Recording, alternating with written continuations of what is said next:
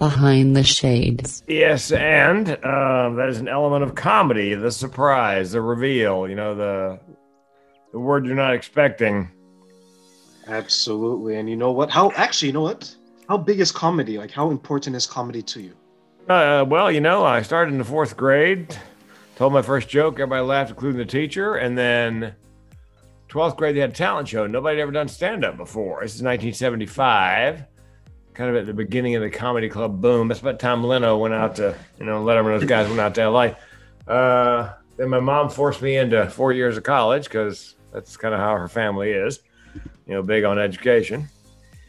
And she goes, son, I don't care what you do when you graduate. You can be a goat herder for all I care, but you're going to be a goat herder with a degree. So then I moved to San Diego. There's a branch of the Comedy Store there. Okay. Did my first open mic, thought to myself, I'm home. And then a year later, went on the road for 2,629 nights in a row nonstop. Wow. How did you survive that? That's a lot of days on the road. Well, I was with my girlfriend who came with me and then became my wife shortly thereafter, who's still my wife to this day. So we were sort of the June and Ward Cleaver of comedy. We're vegetarians, we work out, we go to bed early, don't cheat on each other. It's kind of an odd. And then did some radio after that. Came off the road, back to Raleigh, radio. That lasted about 18 months. I took a #1 morning show, drove it to number 6. Didn't just drive it in the ground, drove it into Middle Earth. And then I began doing corporate comedy after dinner, after lunch, which pays a ton better. And did that till 2007 or 8, making stupid money, corporate, because I was clean. They paid a lot of money for clean comedy. And then the recession and the speaking business dropped off 80%. We filed Chapter 7. That's when I learned what the barrel of my gun tasted like. Oh. And ironically, that was the beginning of my career as a speaker who was funny, not a funny speaker, because not too many years after that, started speaking on suicide prevention, which is what I do today. Perfect. That's quite the journey, and I'm glad that you are able to join me today to speak on it, because mental health to me is something that we definitely need to speak more about. And I like that you're doing it in a way where you're kind of adding your humor, but you're talking about a serious topic as well. Yeah, the humor, actually. Somebody asked me, does being a comedian hold you back, from getting a gig? Talking about, no, they hire me because they want the lived experience, my experience. They want the education on suicide prevention and the fact that I can, organic, funny stories, personal stories. They love that because, there's a reason they call it comic relief. If you're going to talk about suicide for, 45 minutes, a giggle along the way makes it easier to digest. Absolutely. Like, you're talking about a very serious topic and you don't want people to come from a high to a low and then walk out the door thinking, am I suicidal now? Yeah. Also, people have a vision of what somebody with mental illness looks like. And I have 2 of them. And so when I'm on stage, obviously high functioning, a comic, seem to have it all together. I'm a great actor as well. It sort of changes their perception of what mental illness looks like, sounds like. Mm-hmm. It's like back in the 70s, people would tell me, I don't know anybody who's gay. Oh, yes, you do. You just don't know. Yeah. It's interesting how, and that's a good point. We tend to say, okay, if the person is homosexual, heterosexual, or whatever it is in between, they have to look a specific way. It's like, no, there isn't a wardrobe that you can put on, right? Yeah. There isn't, a pair of shoes, a pair of pants. We just dream up these images in our head, and they're not necessarily true, because I remember telling someone that based on the stats, there's 1 in 4 people that are relatively questioning their sexual identity, right? So I told him, so if you know 100 people, do the math. The person was like, the person's like, I don't know anyone that's gay. I'm like, no, you haven't been told. Yeah, and I've had people say to me, I don't know anybody who's mentally ill. Oh, yes, you do. You walk by them every day, probably. You just don't know. They've never told you. And people with mental illness tend not to tell because, don't want to burden other people. I mean, they really can't do anything about it. They're liable to say something stupid like, pull yourself up by your bootstraps, Yeah. Or the best one is keep your chin up. Yes, exactly. Like that's the problem. Your chin wasn't high enough.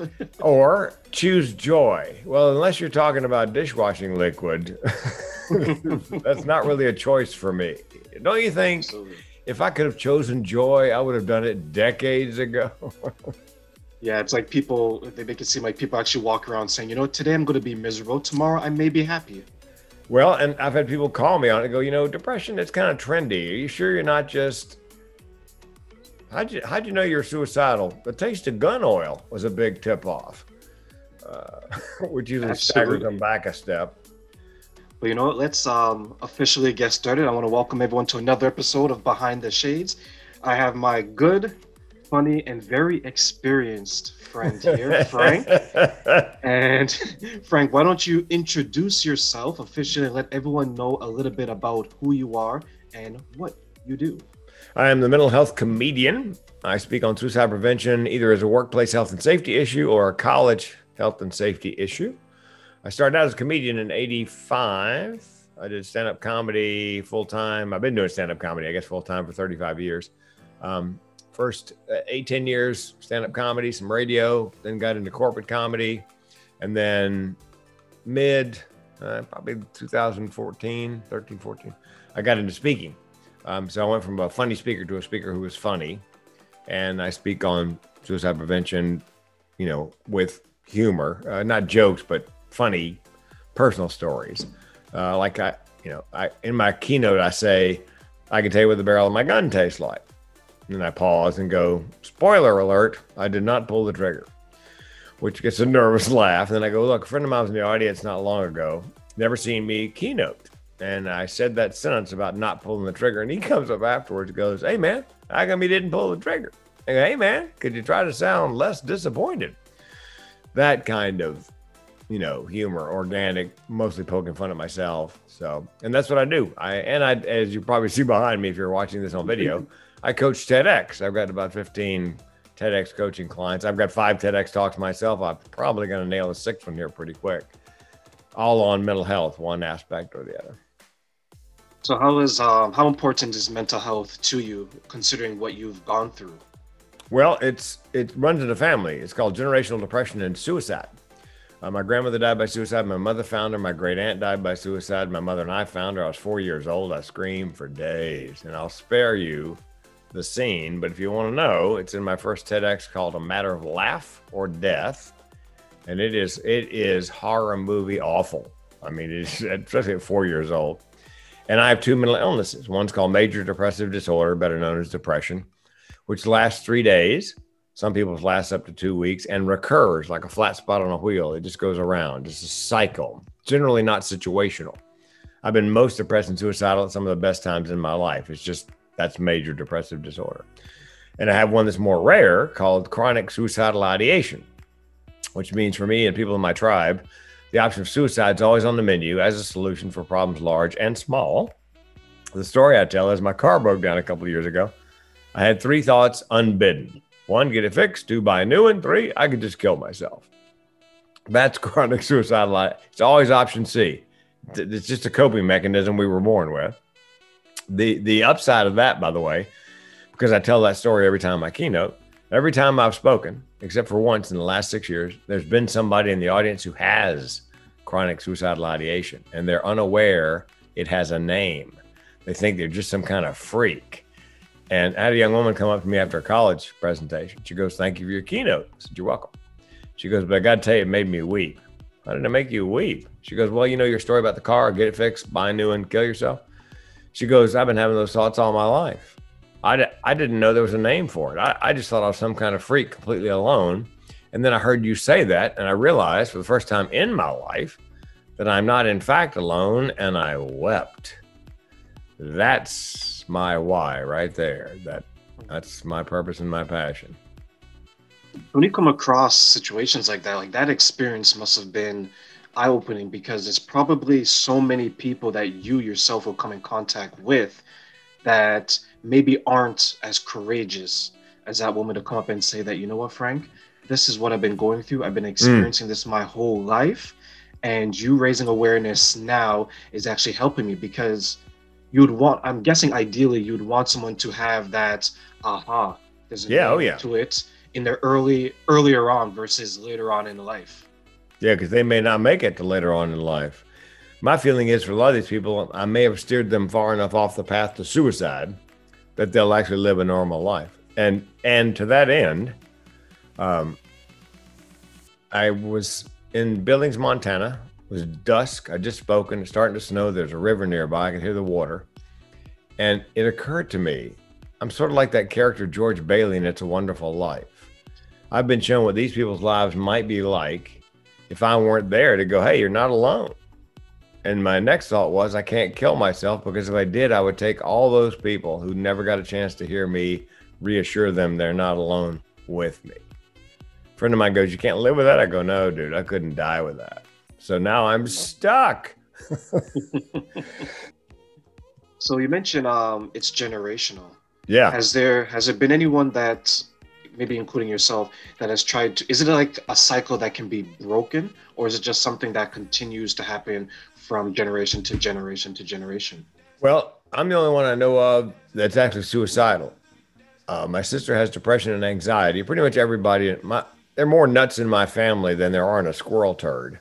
But none of them have the suicidality. My sister and my first cousin have depression and anxiety, panic attacks, and other relatives have other issues. I just happen to be the only one who was blessed with chronic suicidal ideation. But I got to tell you, it's actually, I consider it my superpower, and here's why. A lot of people don't understand that suicide is not so much about wanting to kill yourself as it is wanting to end the pain. And so knowing I could pull the trigger or open the door in the exit roll in the plane at any point and jump allows me to stand a great deal of pain, because I know I can make it come to an end in a, pardon the pun, a flash. So the chronic suicidal ideation actually keeps me alive, ironically. And touch on that a little bit more and expand on, why do you feel that it keeps you alive more now, and you feel more alive because you know how to end the pain, but it allows you to endure a lot more? Yeah, a friend of mine said if it hadn't been for my chronic suicidal ideation, I'd have killed myself a long time ago. Because if I wasn't aware that I could end my life at any point, and pain began to get really bad, for a lot of people, one of the issues with depression is if you haven't lived with it all your life or realized you had it, you tend to live in the immediate, in the moment, in that pain. And they say to themselves, it's never going to be any better than this. If it's going to be like this the rest of my life, I'm just going to go ahead and end it. Well, I have a cycle of 3 days. I know when I begin to spiral down, there's an end to it. In 3 days, I'm coming back up the other side. But sometimes people aren't aware. And also the suicidal thoughts, I know I can end that pain at any point. Recently, we had a wildfire nearby, and I was downtown, and I don't know if you've ever lived where they have wildfires, but they have 3 levels. They send you a warning. Number 1, get ready. Number 2 is get set. In other words, get packed, ready to roll. Number 3 is go. Don't look back. Don't take anything else. Just get out. And I'm downtown, 25 minutes from the house. There's a wildfire 1.25 miles from my house.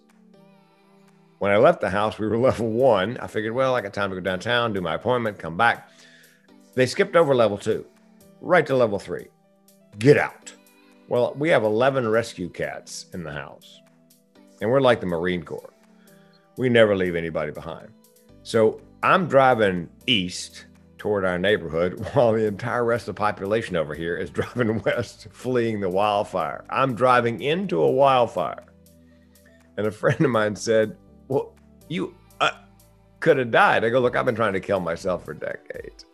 B, he goes, you could burn up. I go, no, that's no way to die. I have a handgun. If the flames are licking my toes and it appears I'm going to burn to death, I'm eating a gun. I'm not burning to death. So being willing to take my life at any point allowed me to drive back in the neighborhood, rescue 11 cats. Besides that, if I died, don't you want to die doing something just magnificent? Well, what was he doing when he died? He drove back in the fire to rescue his kikis. They'd be talking about me for, years around here. Yeah, you'd be the local hero in your neighborhood. Yeah, the local SPCA or whatever probably put a plaque up to me for. So Yeah, build a monument in your honor and go from there, right? yeah, and I had an issue last February with trolls online. I did something they took umbrage at, and I mean, they came after me. I had to change my home phone number, deactivate 3 social media accounts for a little while, and I got phone calls. I got one call from a guy who says, "I know where you work out. I know when you work out. I'm coming to kill you." I said, "Well, okay." I said, "But know this: I've been trying to do that for 4 decades. Good luck." And number two, I don't want to die, but I'm not frightened of it. So make sure when you're doing your calculations, your mental calculate that into the equation. So do you really want to take on a guy who has absolutely nothing to lose? And he never showed up. So again, my superpower. Do you think like you add the humor? Is that part of your superpower as you mentioned it? Like does that help keep you going as well? Well, I think, and I did a TED talk on this called Mental with Benefits. Everybody I've ever met who has mental illness, who's not completely dysfunctional, has some other really amazing talent, singers, writers, comics, magician. You know, they have something else. And I believe that my comic ability, imagination, you know, and so forth, are simply the flip side of my depression, thoughts of suicide. It's all the same wiring. So, you know, I can teach you to write stand-up. I can teach you to perform stand-up. What I cannot teach you to do is process information the way my brain does. And I believe that's because of that wiring that is both the depression and thoughts of suicide and, you know, the imagination, comedic ability, you know, and so forth. So it's all part of one. In my TEDx talk, I said to the audience, look, I don't think I'm broken. I believe I was made this way. And the point of the talk was, if we could convince kids, young people, yes, you have a mental illness, but you know what? Here's what adults never tell you. You have some mental ableness that your peers can't touch, I would wager right this minute. And sure enough, every time I talk to a parent who has a child with an issue, ADD, ADHD, dyslexia, I go, well, so what do they do really well? Boom. You know, he's amazing at this or that, or, you know, whatever it happens to be. So I just think, I don't believe I'm living with a genetic mutation. I believe it's an amazing evolutionary adaptation. It's a dangerous one because if it gets out of balance, you know, and I came awfully close to taking my life. So, you know, but I do believe it is you know. Is that what happened? Like when you decided to attempt this suicide, right? Because you mentioned you've had other family members who have died by suicide as well. Yep. Was that a moment that you felt that, you know what, I don't have anything to lose? That's that imbalance coming up to the surface, and now you're in a situation where you have the gun in your mouth, and you make your decision to either pull it or not to pull it. Well, yeah, I had nothing to lose, and suicidality is a 3-legged stool. Leg 1 is social distancing. You distance yourself from other people. Leg 2 is you have made the decision, you can take your life. And leg 3 is something called burdensomeness. You firmly believe, irrationally, by the way, you firmly believe that the world would be better off without you. You know, that everybody you know and love. People say it's a cowardly act. It's selfish, not from the inside. It's selfless from the inside. I firmly believe the world would be better without me because I had $1 million life insurance policy. If I pull the trigger, my wife is restored financially. She's brokenhearted, but she's got $1 million. The problem was, the reason I didn't pull the trigger is the rational part of my brain goes, how long have you had that policy? Because my brain knew you have to have it 2 years and a day. Otherwise, they don't pay anything on a suicide. After 2 years and a day, they pay the $1 million. So I had to call my insurance agent and find out. And I'd only had the policy 22 months. I had to wait 2 months to pull the trigger, which I had no problem waiting because I knew at 2 months and a day, I could easily pull the trigger. Fortunately, I don't recall that day. It must have eased up a little bit and just enough to let me sail past that day without thinking, oh, it's day 61. Where's that gun? So that's what kept me alive was I was not going to leave my wife brokenhearted and broke. I was going out, you know. I've said in jest before, look, if you're going to kill yourself, I mean, you're dead set on it, pardon the pun. You know, don't jump off an overpass or stand in front of a train and give the engineer nightmares for the rest of his or her life. put on the bomb vest, go find some jackass who deserves to die, wrap your arms around them, then pull the trigger. If you're going to go, take some jackass with you. So, yeah, so it wasn't that I didn't have a second thought because, sense of humor or, the people I was leaving, I was gone. If that policy had been paid up, you and I wouldn't be having this conversation. What could someone in my position who would come in contact with someone that is starting to pull away socially, is starting to distance themselves, who are starting to have these thoughts, what would you suggest that someone like me would do to help them overcome it? Well, and here's the reason that offer is a good one. 8 out of 10 people who are suicidal are ambivalent. They want somebody to step in and help. And 9 out of 10 give hints in the last week leading up to an attempt. Again, they obviously want somebody to step up. So what you have to do is you have to know what the signs of depression are. Because people say, he never gave any indication. Oh yeah, there were indications. You just had no idea what you were looking at or listening to. For example, symptom of depression. Has trouble getting out of bed in the morning, but kind of rallies in the afternoon. Eat too much, can't eat. Sleep too much, or can't sleep. They let their personal hygiene go. This is, if you're watching or listening, not watching, what I'm wearing is sort of Zoom casual or COVID casual. But if you tune into a Zoom and the person who's usually pretty well put together, you notice their hair's a little dirty, the clothes are a little dirty. It may be because they're depressed, have trouble dragging themselves out of bed in the morning to shower and run a load of wash. I talked to a woman yesterday. She says, Frank, I got to tell you, I oftentimes go a couple of days without a shower. I just cannot drag myself to the shower. So those are signs of depression. Now, here's what you don't say. We've already talked about this. Pull yourself up by your bootstraps. Turn that frown upside down. Have you tried fish oil? If you think somebody's depressed, what you should say is, look, I'm here for you and I mean it. I know you're not crazy or lazy or self-absorbed. I know that depression is a mental illness. Here's the good news. With time and treatment, things will get better. I'll take the time. I'll help you get the treatment. And then here's the big one that nobody likes to ask, but is necessary. Are you having thoughts of suicide? And if you can't ask that question, you find somebody who can ask that question. There's an old wives' tale that you should never mention the word suicide in front of somebody who's depressed, because I love this, because it would give them the idea. Suicide? What a great idea. Why didn't I think of that? Trust me, it's crossed their mind.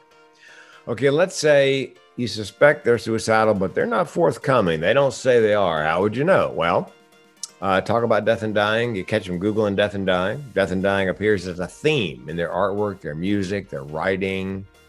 They're getting their affairs in order. They're giving away prized possessions. That's a big one, because they want to make sure those possessions go to the people they're going to go to, when they're gone. If somebody comes up to you and gives them their favorite brand new PlayStation, like, dude, yeah, that, or give away a pet because they want to make sure the pet's taken care of. Here's a counterintuitive one that's extremely dangerous. They've been depressed forever, and then all of a sudden they're happy for no reason. And, you're happy because finally they're happy. Well, they may be happy because they have chosen time, place, and method of their suicide, and they know the pain. There's that word again. They know the pain is finite, so they're happy. So let's say they do tell you they're suicidal. What do you do? What do you say? Well, you ask them, do you have a plan? If they say yes, what is your plan? If it's detailed, time, place, method, you need to get them on the phone with Suicide Prevention Lifeline, or in England, the Samaritans, a counseling service. And if they won't pick up the phone, you pick up the phone. The volunteer on the other end will do their best to work the phone into the hand of the person who's in crisis. In the US, they've got a text line now. You text the word help to 741-741. There'd be somebody young on the other end texting. But younger people tend to be more forthcoming in text. And of course, the question comes up, when do you call the cops? If they're an immediate danger to themselves or somebody else, you got no choice but to call the cops. Now, that in most states is going to buy them a 3-day involuntary hold in a mental health facility with no shoestring or belt. But they'll be alive. They may not speak to you again.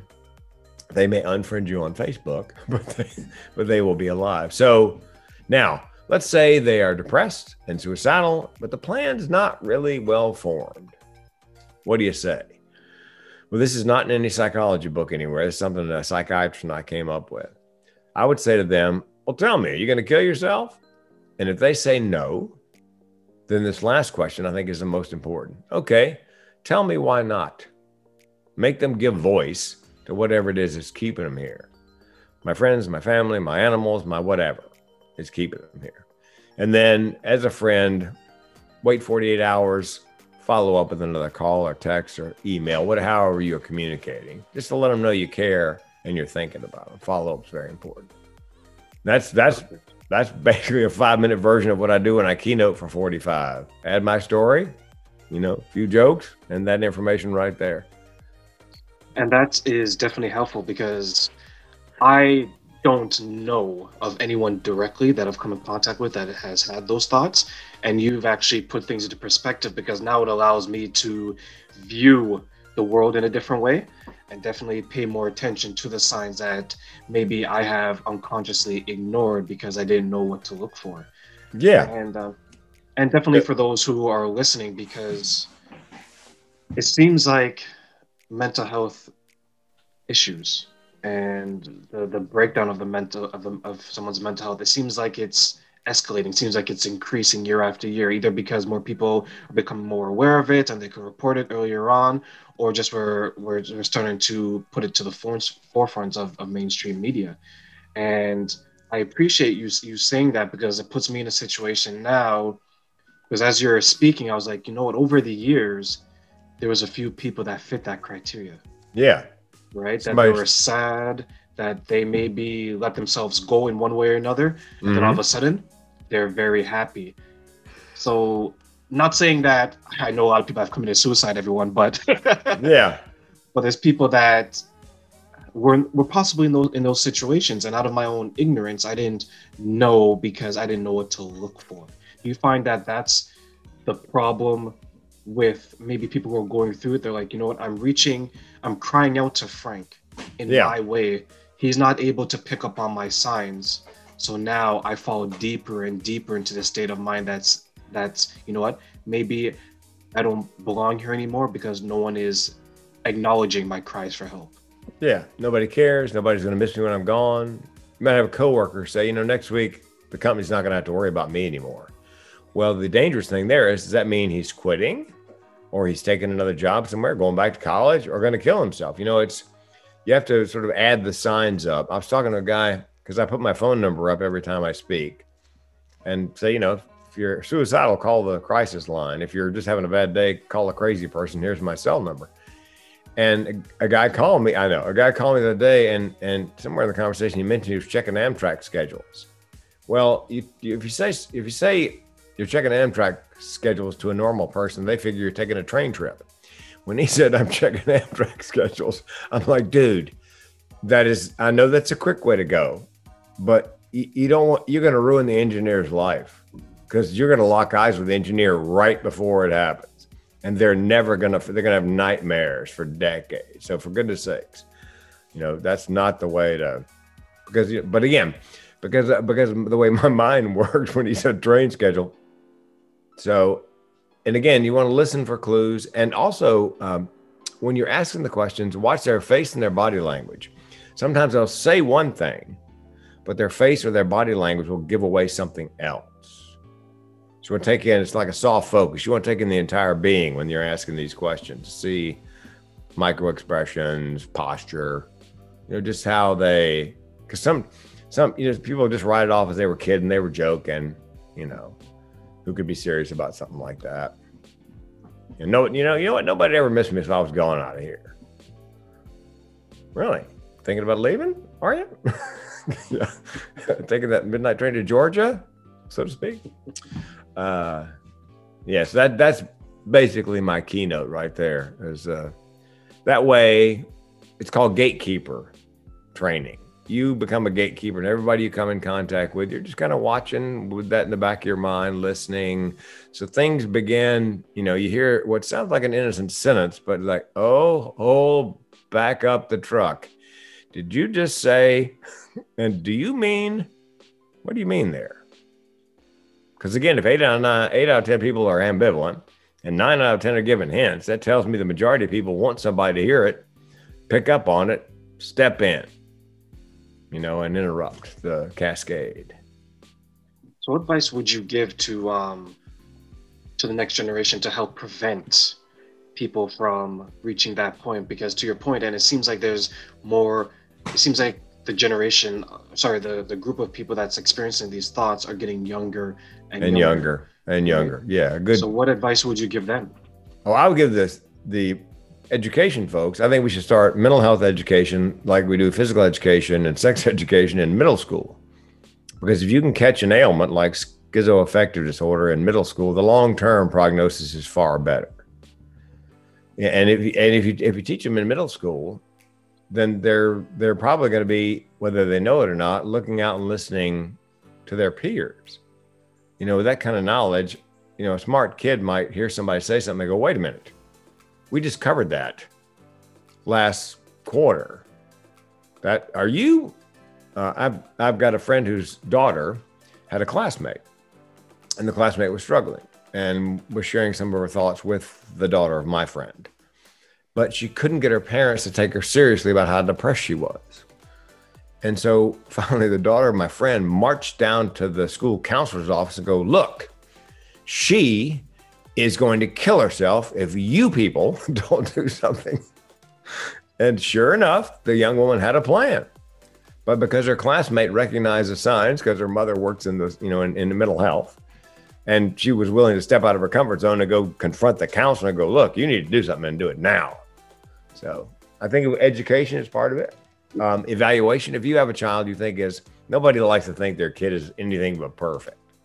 But Absolutely. If they're, if your gut tells you there may be something wrong, get an evaluation from a mental health professional. Find out if it's just it's just puberty, or it's something more serious. And if medication is indicated, my advice is take whatever the doctor starts you on. And if it doesn't work, and about 2/3 of the time it doesn't work or doesn't work well, by the way, 1/3 of the people on medication love it. 1/3, and the other 1/3 is just horrible. So there's now a DNA cheek swab test for a couple $100 for psychotropics. They take your DNA and they match it with, let's say, the 2 or 3 antidepressants that would work best with your metabolism. So you get a lot less of the go on, doesn't work, taper off. Go on, doesn't work. A lot less lab rat, a lot more precision, dialing in what it is that, needs to, yeah. So I'd say spend a couple $100, get the DNA test, and find something that really does. Because you hear people who have depression or another illness say, the problem with the meds is I don't feel bad, I don't feel good, I don't feel anything. That's the problem.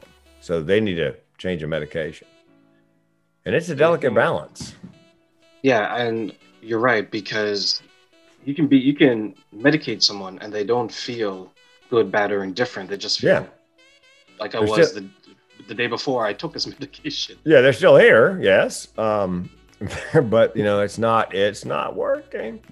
So it's not a precise science. I mean, it's an art and a science. I've got a friend who most of the time her medication works pretty well and she's pretty much on an even keel, but she called me last week and she was distraught and depressed, and she had changed psychiatrists and they tweaked her medication a bit, and I could tell it wasn't working. So I said, you need to go back to them and ask them, look, tell me, whatever I was on last time was working really well. This is not. We need to go back to whatever medication she was on previously. Here, tell you what worries me in terms of mental health. In the pandemic, my belief is you got a lot of neurotypical people who've never been depressed. And now they're in the middle of this pandemic and their world has been turned upside down. So they may be what they call situationally depressed. They're depressed about the pandemic and the uncertainty and the anger and the whatever. But if they've never been depressed, they may not know why they feel the way they do. Why can't I get out of bed in the morning? And so I've been doing podcast after podcast after podcast, teaching normal people what people with mental illness do every day to get out of bed in the morning and put one foot in front of the other. Because as somebody with 2 mental illnesses, getting out of bed every morning it's a bit of a challenge. And I wake up in an uncertain world every day, whether there's a pandemic or not. So I've been teaching them what's called a self-care plan and some other techniques to be able to move forward in the day. Things that mentally ill people do, if you're high functioning and you're handling it as well as possible, things you do over and over. A routine is very important. Go to bed same time, get up same time, eat same time, exercise same time. You have to control the things you can control is really what it's all about. Plus, I do diet. I'm on the keto diet and I do intermittent fasting. I had 22 hours between my last 2 meals. Good night's sleep is restorative. I meditate twice a day. I meditated before I came on here. And it's a guided meditation called the Cat Napper. And medication. I'm on a small amount of medication that my doctor prescribed it. And fortunately, I was in the 1/3 of the people who it really works well. By the 3rd week, I had a thought I hadn't had since high school, which was, I love my life. Now, I have a good life anyway, but I hadn't had that thought since I was 18. So, and my second thought was, what was I waiting for to get on the medication? I waited till I was 60, for God's sakes. But anyway, that's basically that. What worries me is normal people who are now struggling with something they may not recognize. And, here's the thing about the pandemic that I think is really mentally challenging. A friend of mine goes, think of it this way, Frank. If I said to you, can you run 20 miles? Yes, it's not going to be in record time, but I bet I could do it. And then he said, you know why you could do it? Because about mile 15, you're thinking, okay, I got 5 to go. I can do this. Now, what if I said to you, run? Well, how far am I going? Don't know. Well, when can I stop? Not sure. That's kind of how the pandemic is. When 9/11 happened on one day, we began to rebuild. Last recession, over about a week or so, we began to rebuild. This thing, it peaks, it valleys, surge, it's not, Christmas, Thanksgiving. We have no idea when things are going to level out or get anywhere near back to normal. And I think that is really hard on people's mental health.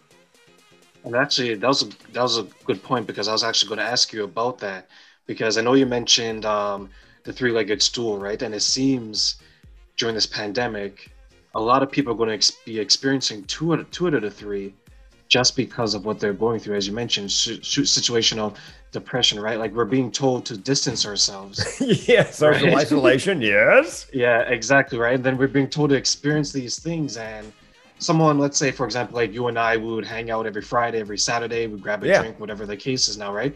Now that has been taken away, and we're told that you can't see Frank, Frank can't see you, keep your distance. To your point, now we're thinking, okay, am I going to be all right? Because now we're having not for the first time, we're having those kind of thoughts that we didn't have before 2020. And, we had a stimulus and then a second. And then there's a long period in there where we weren't getting the extra unemployment. The eviction moratorium expired. Fortunately, they passed another stimulus, not perfect, but at least something. So not only are they worried about their mental and physical health, how am I going to pay the bills? And are my kids and I going to get evicted? It's fortunately, it looks like we're going to get another stimulus here shortly with the new administration.